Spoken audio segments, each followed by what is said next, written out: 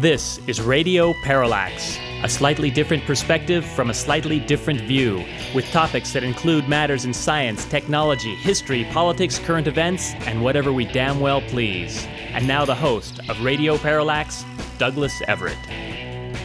Welcome to the program. I know last week we promised you Dick Smothers on today's show, but decided that I think we'll put that off a week. I did have a chance to see the Smothers brothers at the Cache Creek Casino this last weekend, and I'll tell you about that in a little bit. I think a good time was had by all. We're going to save that interview for next week's program and instead probably talk a little bit at length about a radio legend who passed away this past week, Paul Harvey.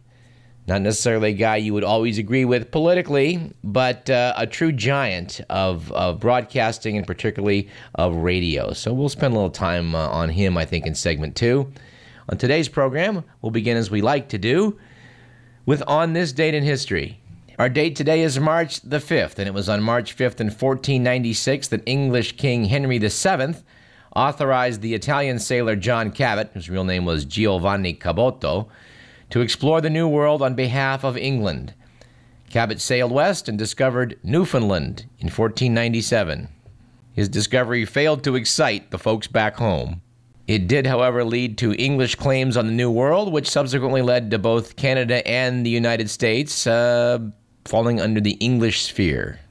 On this date in 1616, a Roman Catholic decree declared the Copernican theory false and erroneous, and prohibited anyone from teaching or even believing that the Earth orbits the sun.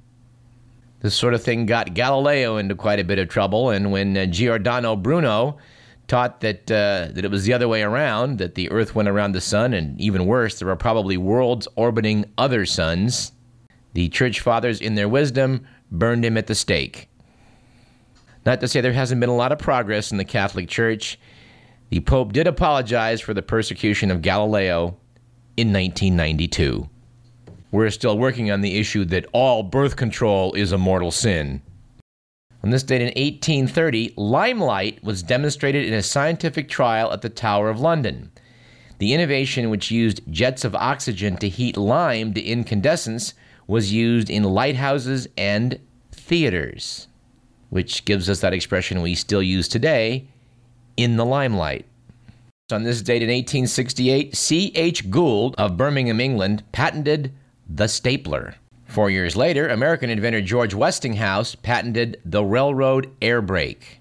On this date in 1933, on his first full day in office, back then the president assumed the office on March 4th, U.S. President Franklin Delano Roosevelt declared a 4-day bank holiday which closed all of the nation's banks, thus halting a frantic run on the banks and giving FDR time to push the Emergency Banking Act through Congress. And aren't you glad that thanks to the wisdom of the U.S. government and Wall Street, those days are so far behind us? On this date in 1946, former British Prime Minister Winston Churchill made his famous Iron Curtain speech, which condemned the Soviet Union's policies in Europe and is considered one of the opening volleys of the Cold War. And finally, on this date in 1953, Soviet leader Joseph Stalin died of a massive heart attack in Moscow. Stalin was actually not Russian, he was Georgian, born Yosef Jugashvili in 1889. He's mainly remembered today as being one of two things: a mass murderer, perhaps the mass murderer of the century, having overseen the deaths of between 8 and 10 million of his own people, and to some, he's the man who helped save his nation from Nazi domination in World War II. We think that latter claim is quite disputable and refer you to our own archives at radioparallax.com for our interview with Dr. Konstantin Pleshakov about his book Stalin's Folly, which aired a few years ago. If you didn't hear it on the first run-through, we think it's well worth your time to do so. Our quote of the day comes from Bertrand Russell, who said, "Our great democracies still tend to think that a stupid man is more likely to be honest than a clever man." Our quip of the day comes from someone named E.V. Lucas, who once said, "I've noticed that people who are late are often so much jollier than the people who have to wait for them." Our statistic of the day is the fact that our season-to-date rainfall in the greater Sacramento region is now at about 13 inches, which is about something like 32, 33 centimeters for those of you listening in metric regions.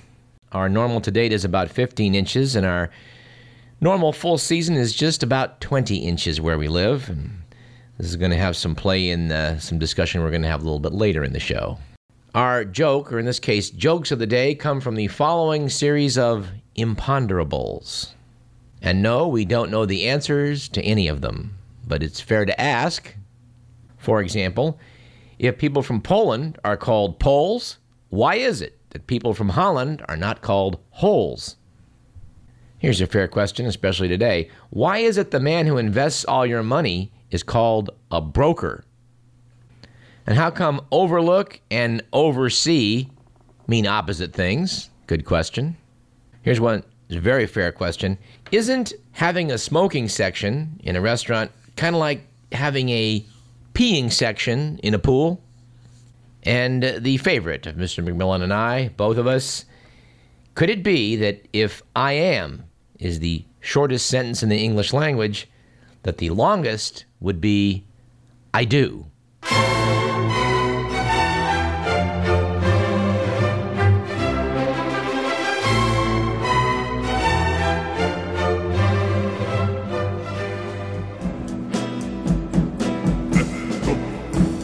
Why don't we do the good, the bad, and the ugly?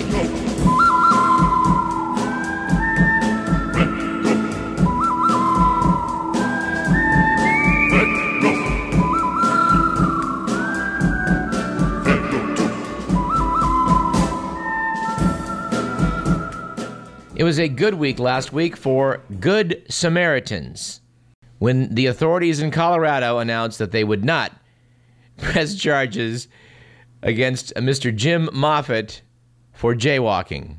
Mr. Moffitt had been ticketed for jaywalking after he got run over trying to help two elderly women cross the street. Yes, reportedly these two women were shuffling across a busy intersection when Moffitt rushed out to aid them. He was hit by a truck.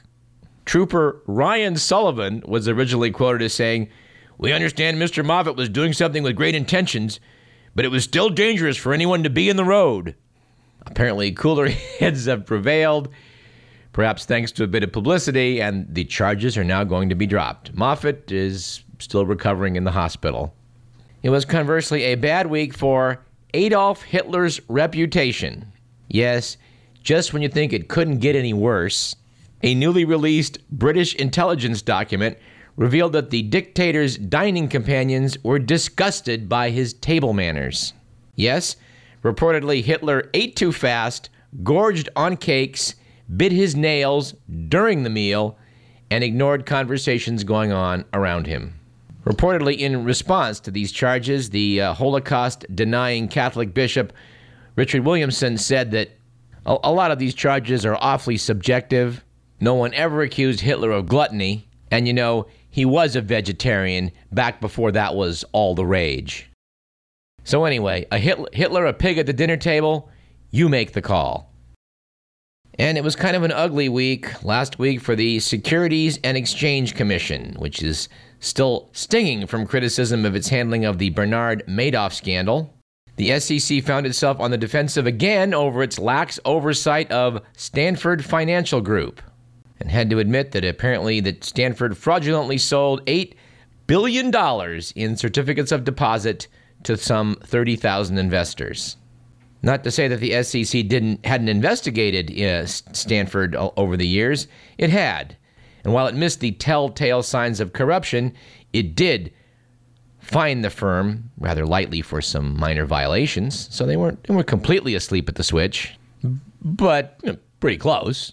We're going to have to follow this story a little bit. Apparently, a lot of these certificates of deposit were in banks based in Antigua and Barbuda. Now, I don't pretend to be any kind of financial experts, but if you're going to put your money overseas, I think you'd think Switzerland, Luxembourg, and maybe not Antigua and Barbuda. Anyway, the world financial situation appears to remain in a bit of a mess. Just maybe want to quote a few people on this. New York Times said the stimulus would have been larger and more effective if not for Obama's futile pursuit of bipartisanship. In an attempt to win over Republicans who wanted to see him fail, Obama sacrificed spending on new school construction, billions in aid to struggling state governments, and other worthy priorities. With the economy on pace to lose 5 million jobs, he'll almost certainly need to come back to Congress and ask for more money in a year or two. Let's hope he's a little tougher when he does. Of course, there's quite a different view from their crosstown rival, the Wall Street Journal, which quoted that well-known financial expert Karl Rove, Obama, for all his talents, has already re-energized the GOP and sparked a spending debate that will last for years. Yes, folks, spending hundreds of billions of dollars was just fine a few months ago, but now it's going to wreck the country. Which caused Frank Rich in the New York Times to sign in with, the Republicans remain as delusional as they were during last year's campaign. They're high-fiving in celebration of their imaginary victory over Obama, even though the president got a stimulus of the size he wanted and on the schedule he set. I got an email in the past week on this vague subject on this basic subject from someone that said I shouldn't go blaming everything on Bush for the current situation. Well, no, I guess not. Obama's been in office, what now, 6 weeks? But this GOP correspondent said the following: the root of all this, in my opinion, and just take a guess. Who's to blame for all this? Bill Clinton, of course. According to my correspondent, it was the Community Reinvestment Act of the 90s which started the madness of Fannie Mae and Freddie Mac. And the truth is, he does have a point. When it comes to wrecking the country, it's been a bipartisan effort. But then he went on to explain why Obama was going to wreck the country himself, because what he's doing is not going to generate revenues. It might keep the unemployable and the victim class in the Democratic camp, but it's bad for an economy that depends on growth to be viable, and blah, and blah, and blah. I have to report my response to that, I think, which was that, there just isn't a big market these days for Republican opinions, especially stuff that soft pedals the Bush-Cheney catastrophe that's ensued for the past 8 years. And, by the way, the Iraq War did cost more in real dollars than World War II. And yeah, I think that might be the statistic of the last decade. Of course, a lot of folks like Peter G. Peterson, previously a guest on this program when he talked about his book Running on Empty a few years ago. To his credit, Peterson did say at that time that the odds of a recession were 3 out of 4. Of course, he blamed it all then and is still blaming it all on the entitlement program, Social Security, Medicaid, and Medicare, etc. Well, there are issues with these programs, to be sure. But unless you've been asleep for the past 4 years, you may have noticed that there's a little more to it than that. And the conservatives are really having at Obama on the international scene as well. Let me quote from Charles Krauthammer from the the allegedly liberal Washington Post. Said Krauthammer, "The Biden prophecy has come to pass. Before the election, our current vice president predicted it wouldn't be 6 months before our enemies tested President Obama's foreign policy mettle. Sure enough, a little more than a month after the inauguration, the Parliament of Kyrgyzstan has voted to close the U.S. airbase there, an absolutely critical NATO conduit into Afghanistan. Russia, it seems, pressured and bribed them with promises of more than $2 billion in aid to kick America out," said Ariel Cohn in the insanely right-wing Washington Times. "The move should be a wake-up call to Washington." Said Joe Klein in Time.com, somewhat more accurately, "What a hackneyed pile of Cold War nonsense. Neoconservatives see the world in terms of enemies, not opportunities, and they've all decided we must now fear the Russian bear." Said Klein, "Obama's pragmatic strategy of making nice with Russia may not work, but it's certainly worth a major effort." Countering that, in Rupert Murdoch's New York Post, Benny Avni said, "Well, it hasn't paid off so far. Russian officials have spent the last few months saying how excited they were about the coming thaw in U.S.-Russian relations, while behind the scenes they're milking the new soft-hearted administration for concession after concession. The U.S. has already signaled that in return for help with Iran, it's willing to back down on plans to build a missile shield inside Russia's old sphere of influence in Poland and the Czech Republic. Thanks, said Russia, offering nothing in return." Well, the fact of the matter, ladies and gentlemen, as this correspondent sees it, is that putting missile defense missiles in what used to be the Soviet sphere of influence in Eastern Europe really doesn't make a whole lot of sense. Conservatives claim they're not trying to provoke the Russians, and that in fact the only reason they're putting the missiles in the likes of Poland and the Czech Republic is to protect the U.S. in case Iran decides to launch missiles. And no, I'm not making that up. And to those of you who don't necessarily get your news from the Wall Street Journal editorial pages, Fox News, or Rush Limbaugh, take a look at a map. You don't need a detailed world map. A small globe will do. Take a look at the location of Poland, Czechoslovakia, Iran, and the United States. Then check out where Europe is located, the rest of Europe, where Russia is located, where other Middle Eastern countries are located, if you don't already know these things. And then send us an email if you think there's any credibility to the fact that putting missiles in Eastern Europe is a move against Iran. No, folks, it's a provocation against Russia that really serves no good purpose. Let's take a short break. You're listening to Radio Parallax. I'm Douglas Everett. There's a growing feeling of hysteria, conditioned to respond to all the threats and the rhetorical speeches of the Soviets. Mr.